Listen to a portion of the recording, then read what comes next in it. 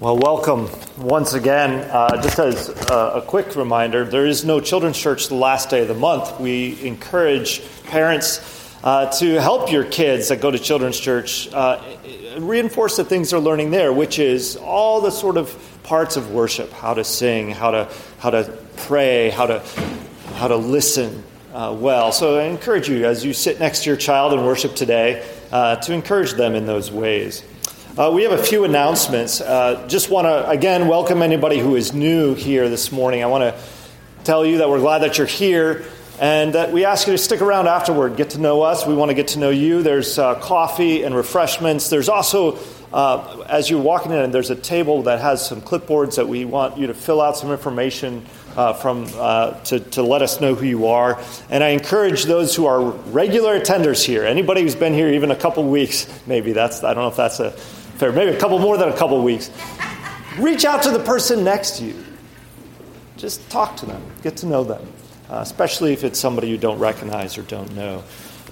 Just want to greet everyone that you can. A couple announcements. We do have a Reformation Day service. It's a celebration of the work that God did some 500 years ago, right? And we celebrate this every year as a local group of churches. We're part of the Presbyterian Church in America, but our little presbytery here in southern New England gathers, at least part of us gathers together. And so we're going to do this at the Presbyterian Church of Coventry. The location is in your bulletin. And, it's good to be reminded that we're part of a larger body, that this is not the church, CCPC, but that we're part of Christ Church, which is manifested all over the world and here in Connecticut as well. And so we can worship together. It's a great pleasure and joy. So I encourage you to come out tonight, 6 p.m., Presbyterian Church of Coventry. Just also a reminder, there is a Preswick. Again, we're part of this presbytery, and the women of the church host a luncheon every year in the fall, and they are having this on November the 3rd. That's next Saturday from 10 to 2 p.m. And I can speak very proudly. My mom's going to be speaking at this. And so I encourage you to go because it's important to listen to your mother. It's important. She's not your mom, but she's important. It would be good. It would be encouraging to you to go and to be encouraged in the Lord with these women. Is there sign-ups? They need to RSVP by today. Okay, and how do they do that? I don't see it.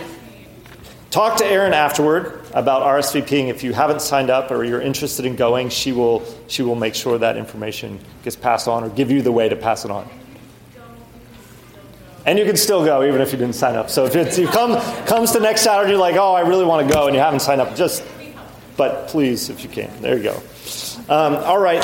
Also, just as by way of reminder, we are starting an Inquirers class on November the 4th, so next Sunday, and it'll be the Sunday the 4th, Sunday the 11th, and Sunday the 25th. I highly encourage you, if you are not a member, if you're a regular attender, come to the class. Even if you're uncertain about joining the church, this is a way to get to know the church and understand what membership is all about. And it's an opportunity for you also to get to know other people if you're new to the church. So I just highly encourage you to come out to that. It's going to be at our house from 2 to 4 p.m. So it gives you a chance to kind of settle after church, get food, and then come over to our house in Bloomfield. Again, those 3 Sundays upcoming. And I think that is all the announcements. Am I missing any? Oh, our Wednesday group is not meeting on Wednesday. Little thing my kids go out and do on this time of year. They like candy. We go out. So we're going to be gone. No community group this Wednesday. All right. Are there any other announcements that I'm missing? Okay, well, let's go to the Lord in prayer. Let's go to the Lord. Let's pray. Our great God and Heavenly Father, glorious things of you are spoken. You, God who reigns in Zion. You who created by fiat, by the very declaration, let there be. You who by your eternal word brought forth life. You redeemed a people for yourself. Lord, we give you all praise and honor and glory. And we come to you, the living God, our Redeemer, as a broken people, as a messy people, as your creatures who are frail, and as sinners who need salvation. And we live in a world that is broken and messy. And so, Lord, we come before you humbly asking for things. And Lord, even today we grieve at the brokenness of our world. We read the news and we hear of tragedies, and some tragedies are closer to home than others. And as I think back to my time in Pittsburgh, I know the place where this most recent killing has happened, and I grieve. Lord, we ask that this wickedness and this evil, that in your divine and inscrutable wisdom, that you would somehow take this wicked act and turn it for good. Lord, I pray for my Christian friends that are there, that they might bear witness to the gospel, to the hope of Christ in a grieving community. I pray for those who have lost loved ones, that you draw near to them, that you would reveal yourself as the Messiah, as the Savior. Lord, and we pray for our nation. It seems like this sort of thing happens at such a regular clip that we have trouble making sense of it. We've become numb to it. We don't understand it. Lord, show us our brokenness as a nation and our desperate need for your grace, for your mercy, for the saving power of Christ. And Lord, I pray for our community here. We're at a very heated time as a nation, but also in our local government as we ramp up to elections. Lord, you're the one who puts princes in their thrones and you depose them. You're the one who is Lord and King of all the earth. And so we ask that you would be gracious in your sovereign hand, that you would put and establish godly rulers over our state, over our municipalities, over our country, and that these men and women who you put in place would be wise, be humble, recognize their limited nature of their power, and that they would use it in a way that brings glory to your name. Lord, only you can do that. And so we ask that you would, by your grace and mercy, do that. And Lord, help us as a people be wise and humble in who we elect and call to these positions. And Lord, that we would not put our trust in princes, but that we would put our trust in you, the living God. Lord, I pray for our church. I pray for the needs of our church. You know her needs. You died for her. Lord, provide our physical needs. We thank you for the space that we have to worship. We thank you for Town Hall. We pray that even as we worship here, that we would be a blessing to Town Hall and a blessing to the town of West Hartford. Lord, I pray that as a church we would be burdened with the community, with reaching out to the lost and sharing the gospel. I pray that we would be a light and a witness in this town. And Lord, we ask that you would provide for us the means to minister to those who are in need. Lord, I thank you for those who have been nominated for deacon and elder, and I pray that you would be working in their hearts to discern your call on their life, and that you would be working in the heart of our church to help them in confirming or not that call. But Lord, I do ask that you would raise up leaders in our church, elders and deacons, those who would willingly lay their lives down for your church. But Lord, I thank you for the gifts that you have given already to your church. And I pray for our elders. I ask that you would encourage and strengthen them as they seek to be faithful, not only to the ministry here at CCPC, but faithful in their families. Lord, I pray for the ministry that we have committed to in Hartford, to Hands on Hartford. Thank you for just the opportunity that we have to serve. And I ask that you would give us a heart of service as a church, that we would see it as part of who you've made us to be, as those who go out and minister to the poor and the hungry. And Lord, I thank you for the way in which you gift your church. I pray that you would continue to give us that desire, that burden. Lord, I thank you for our missionaries. I pray particularly for the Grottons as they prepare to go to Chile. I ask that you would provide for their needs. Lord, they are so close. And we want to see them doing the work that you have called them to. And so, Lord, provide for all their financial needs. We thank you that you are a God who does provide, that you have the storehouses of heaven at your disposal. Lord, you've also called us as churches, as people, as your hands and feet to be the conduit of those things. So, Lord, help us as a church to be burdened with these needs. And I just thank you for the Grottons and their desire. But we pray for all our missionaries, that you would work through them, that you would provide for them, that you would strengthen them in their work. Pray particularly for our daughter church, for Joe and Kelly and their family as they minister up in Suffield. I thank you for the partnership of ministry across our denomination and across this presbytery, but pray particularly for Joe. I thank you for his faithfulness and his faithful service, and as they worship this morning, I pray that you would do a mighty work of your Spirit in that place. Lord, I thank you for your grace to us. Thank you for the way in which you do provide for all our needs, but particularly you provide for us salvation through your Son, our Lord and Savior.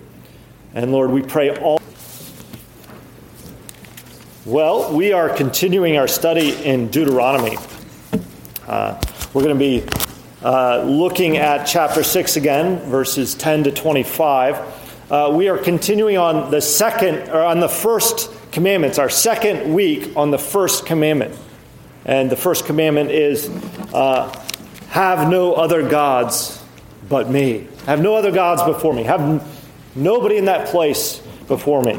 And so we're continuing to look at that commandment. And we're going to be looking at it in chapter 6 here in verses 10 to 25. So with that, let's read God's word. It's found for you in your bulletins. You can follow along, Deuteronomy 6. And when the Lord your God brings you into the land that he swore to your fathers, to Abraham, to Isaac, and to Jacob, to give you with great and good cities that you did not build, and houses full of all good things that you did not fill, and cisterns that you did not dig, and vineyards and olive trees that you did not plant, and when you eat and are full, then take care lest you forget the Lord, who brought you out of the land of Egypt, out of the house of slavery. It is the Lord your God you shall fear. Him you shall serve, and by his name you shall swear. You shall not go after other gods, the gods of the people who are around you. For the Lord your God is in your midst is a jealous God, lest the anger of the Lord your God be kindled against you, and he destroy you from off the face of the earth. You shall not put the Lord your God to the test as you tested him at Massah. You shall diligently keep the commandments of the Lord your God, and his testimonies and his statutes which he commanded you. And you shall do what is right and good in the sight of the Lord, that it may go well with you, and that you may go in and take possession of the good land that the Lord swore to give your fathers, by thrusting out all your enemies from before you, as the Lord has promised. When your son asks you in time to come, what is the meaning of the testimonies and the statutes and the rules that the Lord our God has commanded? commanded you. Then you shall say to your son, we were Pharaoh's slaves in Egypt, and the Lord brought us out of Egypt with a mighty hand, and the Lord showed signs and wonders, great and grievous, against Egypt and against Pharaoh and all his household before your eyes. And he brought us out from there, that he might bring us in and give us the land that he swore to give to our fathers. And the Lord commanded us to do all these statutes, to fear the Lord our God, for our good always, that he might preserve us alive as we are this day. And it will be righteousness for us if we are careful to do all this commandment before the Lord our God, as he commanded us. The word of the Lord. Let's pray. Heavenly Father, we thank you for your word. We thank you for the commandments that you give us. Lord, we thank you for the Lord Jesus Christ, who perfectly obeyed them. Lord, help us to know these truths and to understand your gospel more clearly. Help me to be faithful to your word. We pray these things in Jesus' name. Amen. Last week, I mentioned that I was forgetful and how this played out in my school life in very unfortunate ways, and I was sure that took a few years off of my mom's life over some of the things that I would do. But as I've grown older and reflected on my struggle to remember things, I've had to come to terms with something, with the darker side of my forgetfulness. Certainly, sometimes forgetting is innocent, right? Sometimes you just forget. And that's fine. We're all human. We all forget things sometimes. But more often than not, and more often than I would like to admit, to my shame, my failure to remember is symptomatic of a deep selfishness. And of course, over the years, this has come to light within the context of my marriage. Maybe some of you can relate to this. Maybe it was just that last-minute birthday present, the not thoughtful one. Maybe it was forgetting to do those easy household projects that are always present. Oh, I just forgot. Or maybe it was just forgetting to call when I said I would, right? I just not letting Aaron know when I'm going to be home. Those things are forgetful in one sense, but they're also signs of a deep selfishness on another level. You see, more often than I'd like to admit, I conveniently forget things. Not simply because I'm human, but because I tend to take relationships for granted, right? Just assume the relationship, and you can easily take advantage of these things. And I would say it's not that I don't care, because sometimes that's how it's framed, right? Rob, if you cared, you wouldn't forget. And this is not a criticism against my wife. This is, I think, really an honest reflection. I hope I'm sharing my shame alone. But it's not that I don't care. I think that's not it. The problem is I care too much about myself and not about the other person. Am I the only one? Maybe I'm the only husband that is like this. Okay, did I get an amen? I just need one. There we go. Okay, all right. I'm not alone. And it's particularly a problem that we have with our primary relationship with the Lord, with God. We forget his commands, we forget his deeds, and most significantly, I think we forget his love. We forget his deep love.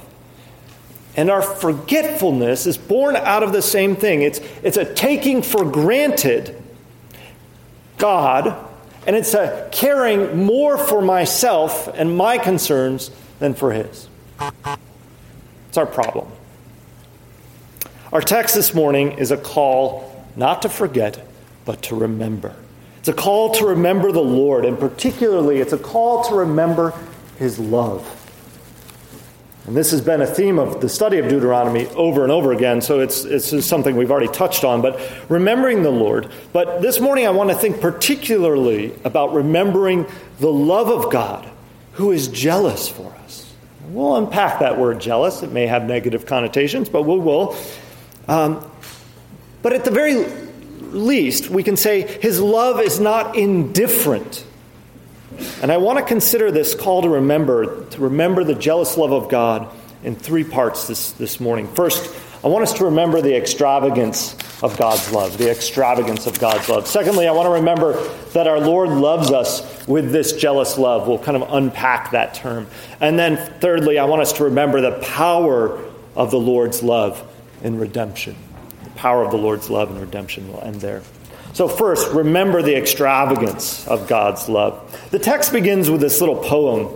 And I call it a poem because in the Hebrew it kind of has a poetic flair to it. And it goes like this. And when the Lord your God brings you into the land that he swore to your fathers, to Abraham, to Isaac, and Jacob, to give you with great care, to give you with great and good cities that you did not build, a house full of good things that you did not fill, and cisterns that you did not dig, and vineyards and olive trees that you did not plant.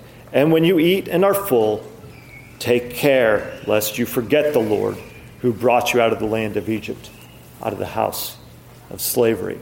It's interesting that it ends with that little reminder, right? That we could say this whole text is about the Lord reminding us, and it ends with this little reminder about how the Lord brought them up out of Egypt, and he'll return to this theme at the end of our passage. But here, I think it's kind of interesting that he puts it right up against that little poem, the houses that you did not build, etc. And maybe it was to draw out or to help them to bring to mind the horrors of slavery in Egypt.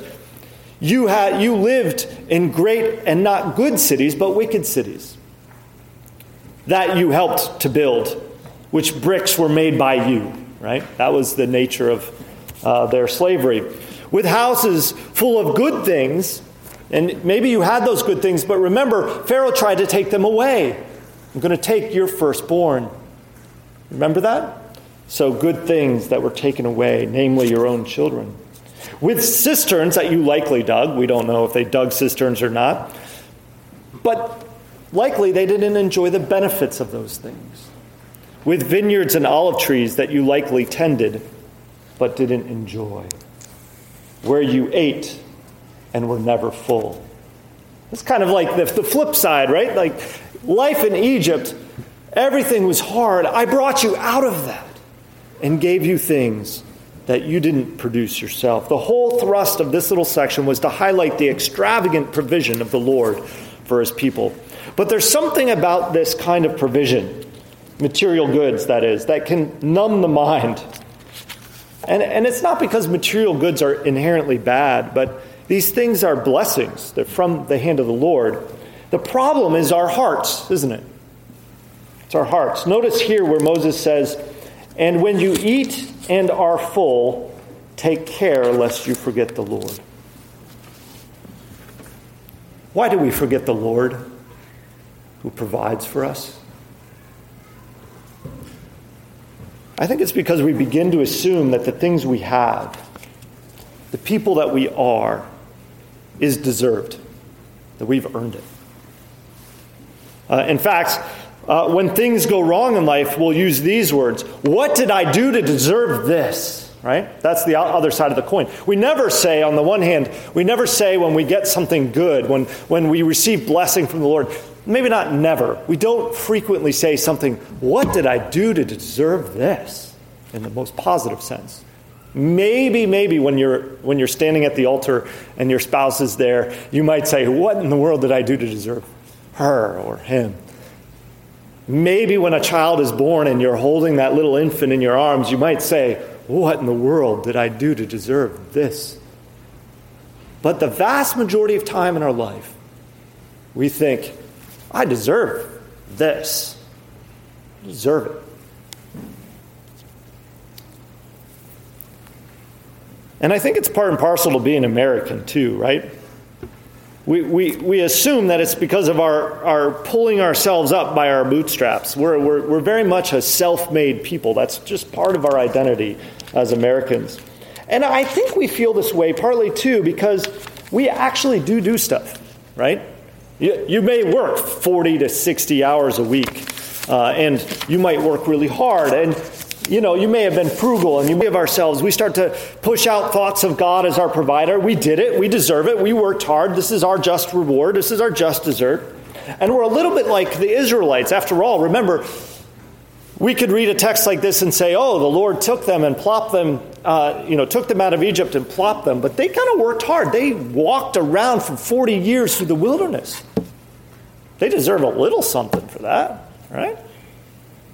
They were, when they go into the land, finally, they go into the land and they are given these houses that they did not build. They actually have to follow Joshua and go on a military campaign. There is something that they do. It's not without work involved.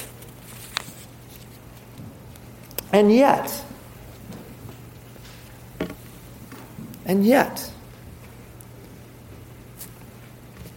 all of it,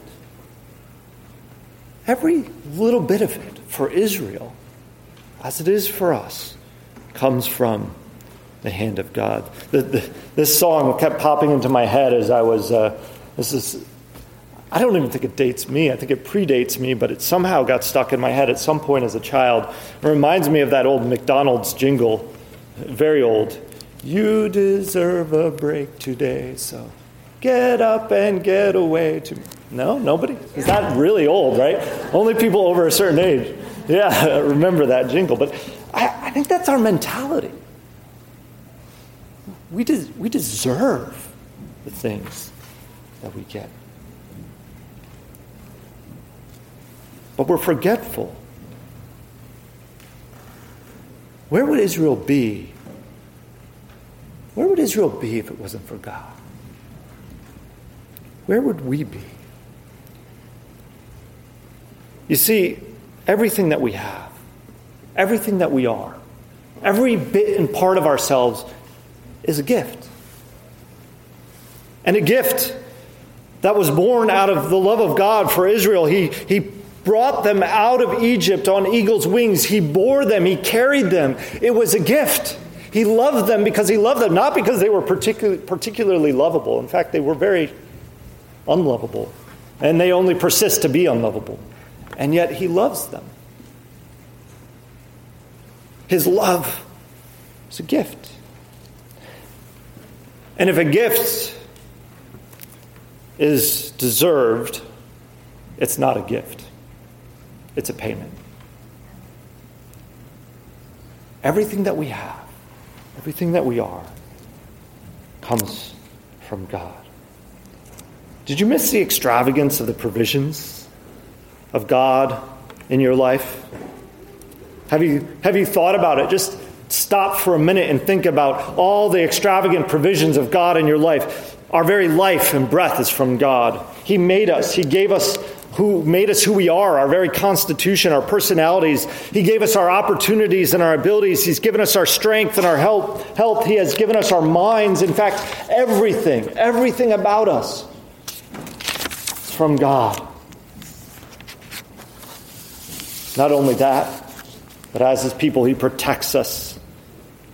He protects us from evil from without, and he protects us from the evil that is within us. He doesn't allow us to follow our foolish proclivities and propensities, and everything that he permits to happen in our life, suffering itself for his people, is a gift. He says this in Romans 8. He says, all things work together, right? All things work together for our good. And so while we don't always understand it and we're struggling to comprehend why is this thing happening to me, even those sufferings are a gift. There is nothing we have that is not from his hand. And what is from his hand is extravagance. It's born out of love for us. What's the call? For us to be vigilant, or recount often think about God's provision in our life, remember the Lord in both plenty and in want. Right? It's easy to forget. We all do. In plenty, we just think it's about us, and in want, we blame God, or we think we deserve better. But remembering that God is the one who provides all things, and that life and breath and eternal life through his Son is a gift. Be vigilant, recount often. Remember the extravagant love of God, and secondly, remember that our Lord loves us with a jealous love. This idea of God being jealous might seem a little strange if you haven't read that before. Is it right that God has jealousy? Maybe you've never wrestled with this thought, but Scripture actually, we've repeated it over and over again in the book of Deuteronomy. It's in the Ten Commandments. The Lord is a jealous God. And I think part of the problem is that oftentimes the way we use the word jealous or jealousy is sort of singular, one way. We use it in terms of being jealous of something we don't have, that does not belong to us, sort of covetousness or envy. That's how we use jealousy most of the time.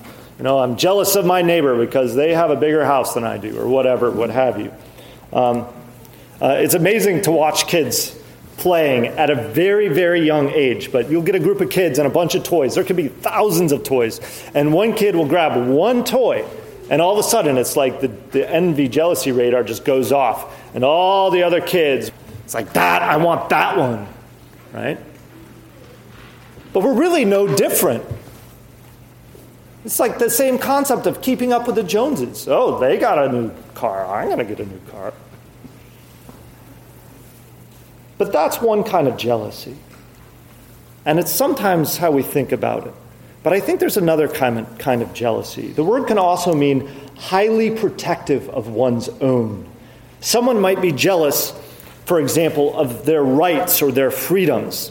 In the U.S., I would say that as U.S. citizens, we're generally very jealous, if you will, of our freedom of speech. Right? That's something we would go to war for. We're jealous of that. We're also jealous, I would say, especially as Christians, of our freedom of religion. Right? Those are things I think in U.S. consciousness we would say that's good jealousy. If I had a theological truth that I have one that I get like when I feel like it's being threatened, sort of the hackles get up on the back of my neck, and that is the freedom of conscience. That may sound strange to you, but I'm protective of my conscience and the conscience of others, that it can only and ever be bound by God and His Word. Maybe this means nothing to you, but for me, when I preach to you, know that every week I come in here and I think, am I preaching what Rob thinks, or am I preaching what God says? And I don't know if I do it faithfully all the time. I try, but I'm always thinking about that. I don't want to bind your consciences beyond the Word of God. I'm jealous for that. And when other people try to bind my conscience, the hackles go up. What? You can't tell me. Only the Lord can say those things. Anyway, those are examples of jealousy that I think are good. Another way of thinking about it is a husband or wife can also be jealous in this sense. We might be jealous for a time with our spouse, or jealous for their affection because it belongs to us. And if we don't have it, there's something wrong, right? And we're jealous for that thing. That's, I think, another way to think about it. And when Scripture speaks of God being jealous, as it does here in verse 15, it's in this sense of love and care for one's own. It's a protective jealousy that God has. But I think it's important that we note first that He is firstly jealous for Himself. Now, if any of us were kind of like jealous for ourselves, that would be kind of selfish. But this is God. He alone is God. He alone is King and Lord, and He alone is worthy of worship. So when the world, His creatures, those He's made, turn away from Him and worship false gods, it is an affront to Him. It's a rebellious act. And He's jealous for Himself. I alone am the Lord God, the one and only. And so any failure to do this, to worship God, stirs up His anger and His wrath. All of humanity stands under God's righteous judgment for rebellion against him. So when we read threats, such as are found here in verse 15, when it says, "For the Lord your God in your midst is a jealous God, lest the anger of the Lord your God be kindled against you and destroy you from the face of the earth," it can sound really harsh, it can sound extreme, but when we start to put it in perspective, that the living God of heaven and earth has said, "I alone am God," and we turn away from him and reject him and understand that he is jealous for himself as the one who is creator, you can understand it. But he is not just jealous in this sense for himself. He is also protective of the covenantal relationship. As God's people, Israel belongs to him, and he belongs to them. He is their God, and they are his people. They are bound together by a covenantal bond. Just as a husband is jealous for his wife and a wife is jealous for her husband, so it is with God and his people. And at the heart of this bond between God and his people is this. We could even call it the glue. It's the steadfast love of the Lord. And the love of God's people is bound up in obedience to his commands. It's sort of part and parcel to the relationship. So that's why over and over again here in our text we see how God calls his people to listen and obey. Because it's a signpost. It's more than a signpost. It is the effect of that covenantal relationship, that we would follow him, that we would obey his commands, that we would sit in the blessing of the Lord in that sense under his law. And maybe this is a bit counterintuitive. And I've been trying to drive this home over the past couple of weeks, and I don't know that I've done a very good job of it. So I want to say it again. The law of the Lord is not something simply as a bar to measure our love. I think it functions that way a little bit, but I don't think that's its main point. I think the law of the Lord is the love of God manifest in the way of life. I'll say that again. The law of the Lord is the love of God manifest in the way of life. It is God's grace to us, his provision for us. It is his way to say, do you want to know what life looks like? Do you want to know what it means to live in the blessing of covenantal relationship, of being my people and I being your God? Do you want to know what it looks like? My commandments. And we see this in the text over and over again. It says, do these things that it may go well with you, that you might go into the land, and by that enjoy all the virtue of the land. And he says in verse 24, he says, this is for our good always. These things, this way, this path, this obedience is for our good always. And then he says, it will be righteousness for us. It's the way of God, the blessing of life. The problem is, and here's the real conundrum, is that Israel is unfaithful and doesn't love God over and over again. And that's true of us too, isn't it? This way of life that God graciously paints for us in his word and shows us and says, rest in me, come with me, follow me, obey me, I will give you life. We go, I'm going this way. No, I'm going this way. No, I'm turning around. We constantly turn away and rebel, and yet what do we make of this? We bring pain into our life. But here's the hope. That though we are unfaithful, God is faithful. God is faithful to his covenant promises. God is faithful to the relationship. God has unfailing, jealous love for us. And this is where I want to close. Remember the power of the Lord's love in redemption. I think one of the hardest things to read in the Old Testament is the constant failure of Israel. Over and over again, right?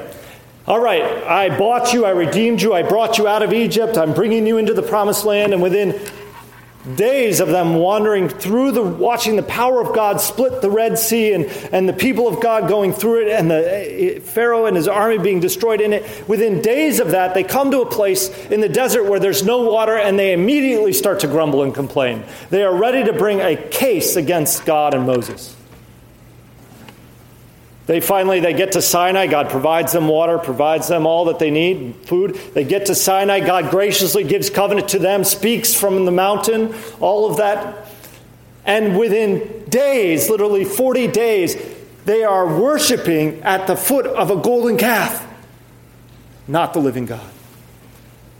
God doesn't wipe them out. He persists. He says, I will go with you. I will be your God. And they enjoy fellowship once again. The covenant is renewed. And then they go through this whole thing again. They come to the promised land, the edge of it. They send the spies in. They say, God says, I'm giving this beautiful land to you. And the spies come back and say, no, God can't do that. He's brought us here to die. Do you see that? That constant theme over and over and over again. And the thing is, it's hard for us to read this because it reflects our own hearts, our own experience. God over and over again showing his mercy and his grace, and over and over again, we rebel. We turn away. We seek our own glory. We follow other gods. We forget him. We forget all his extravagant provisions. But here's the good news. The thing we ought to tell our children about, and we ought to remind ourselves of daily, is that our jealous God loves us with such a love that he redeems us with a mighty hand and an outstretched arm. You see, the people of God were slaves in Egypt. They were under the false god of Pharaoh and the might of his whole army. But it was nothing. It was nothing compared to the hand of God, to the power of God. The Lord brought them up out of Egypt through the Red Sea. He brought them through the wilderness. And here they were on the precipice of the promised land, and he says, I'm giving this to you, and you're going to be in houses you didn't build, and you're going to enjoy all the fruit of the land, and I'm going to be your God, and you are going to be my people. What an amazing story. Amazing redemptive story. But it just doesn't compare. Does not compare to the redemption that we have in the Lord Jesus Christ. How much more amazing is the God who would show his power on the cross to redeem rebellious, broken-hearted sinners like you and me. You see, the wrath of God was against us, but God turned that wrath towards his Son, who willingly laid down his life. Why? Because of that extravagant, jealous love. He said, you're an unfaithful people, but I will be your faithful God. I will love you until the end of time. You will be mine, even if it means dying for you. What keeps our hearts from wandering? Remembering the power of our loving Lord, who bought us not from some physical king in Egypt, but who brought us and bought us from sin and death, and has given us life and life eternal. That's the promise of the gospel. And he did it by laying down his life for ours.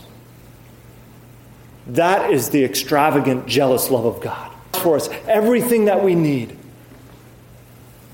That despite our unfaithfulness, he is faithful. So what do? We remember that love. We fix our hearts and minds on him.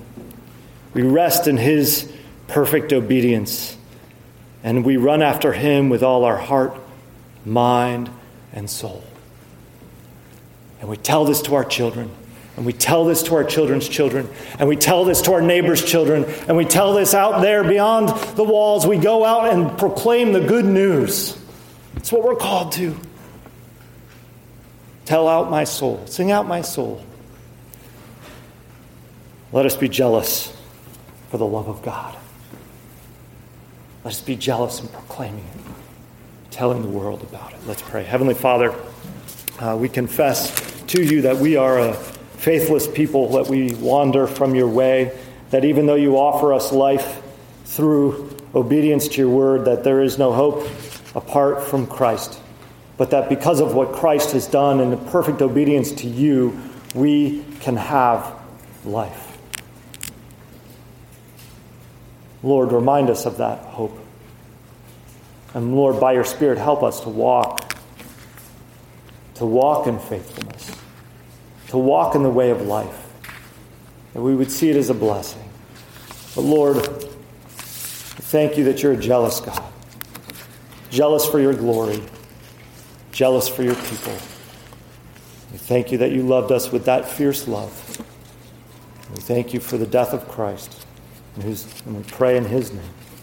Amen.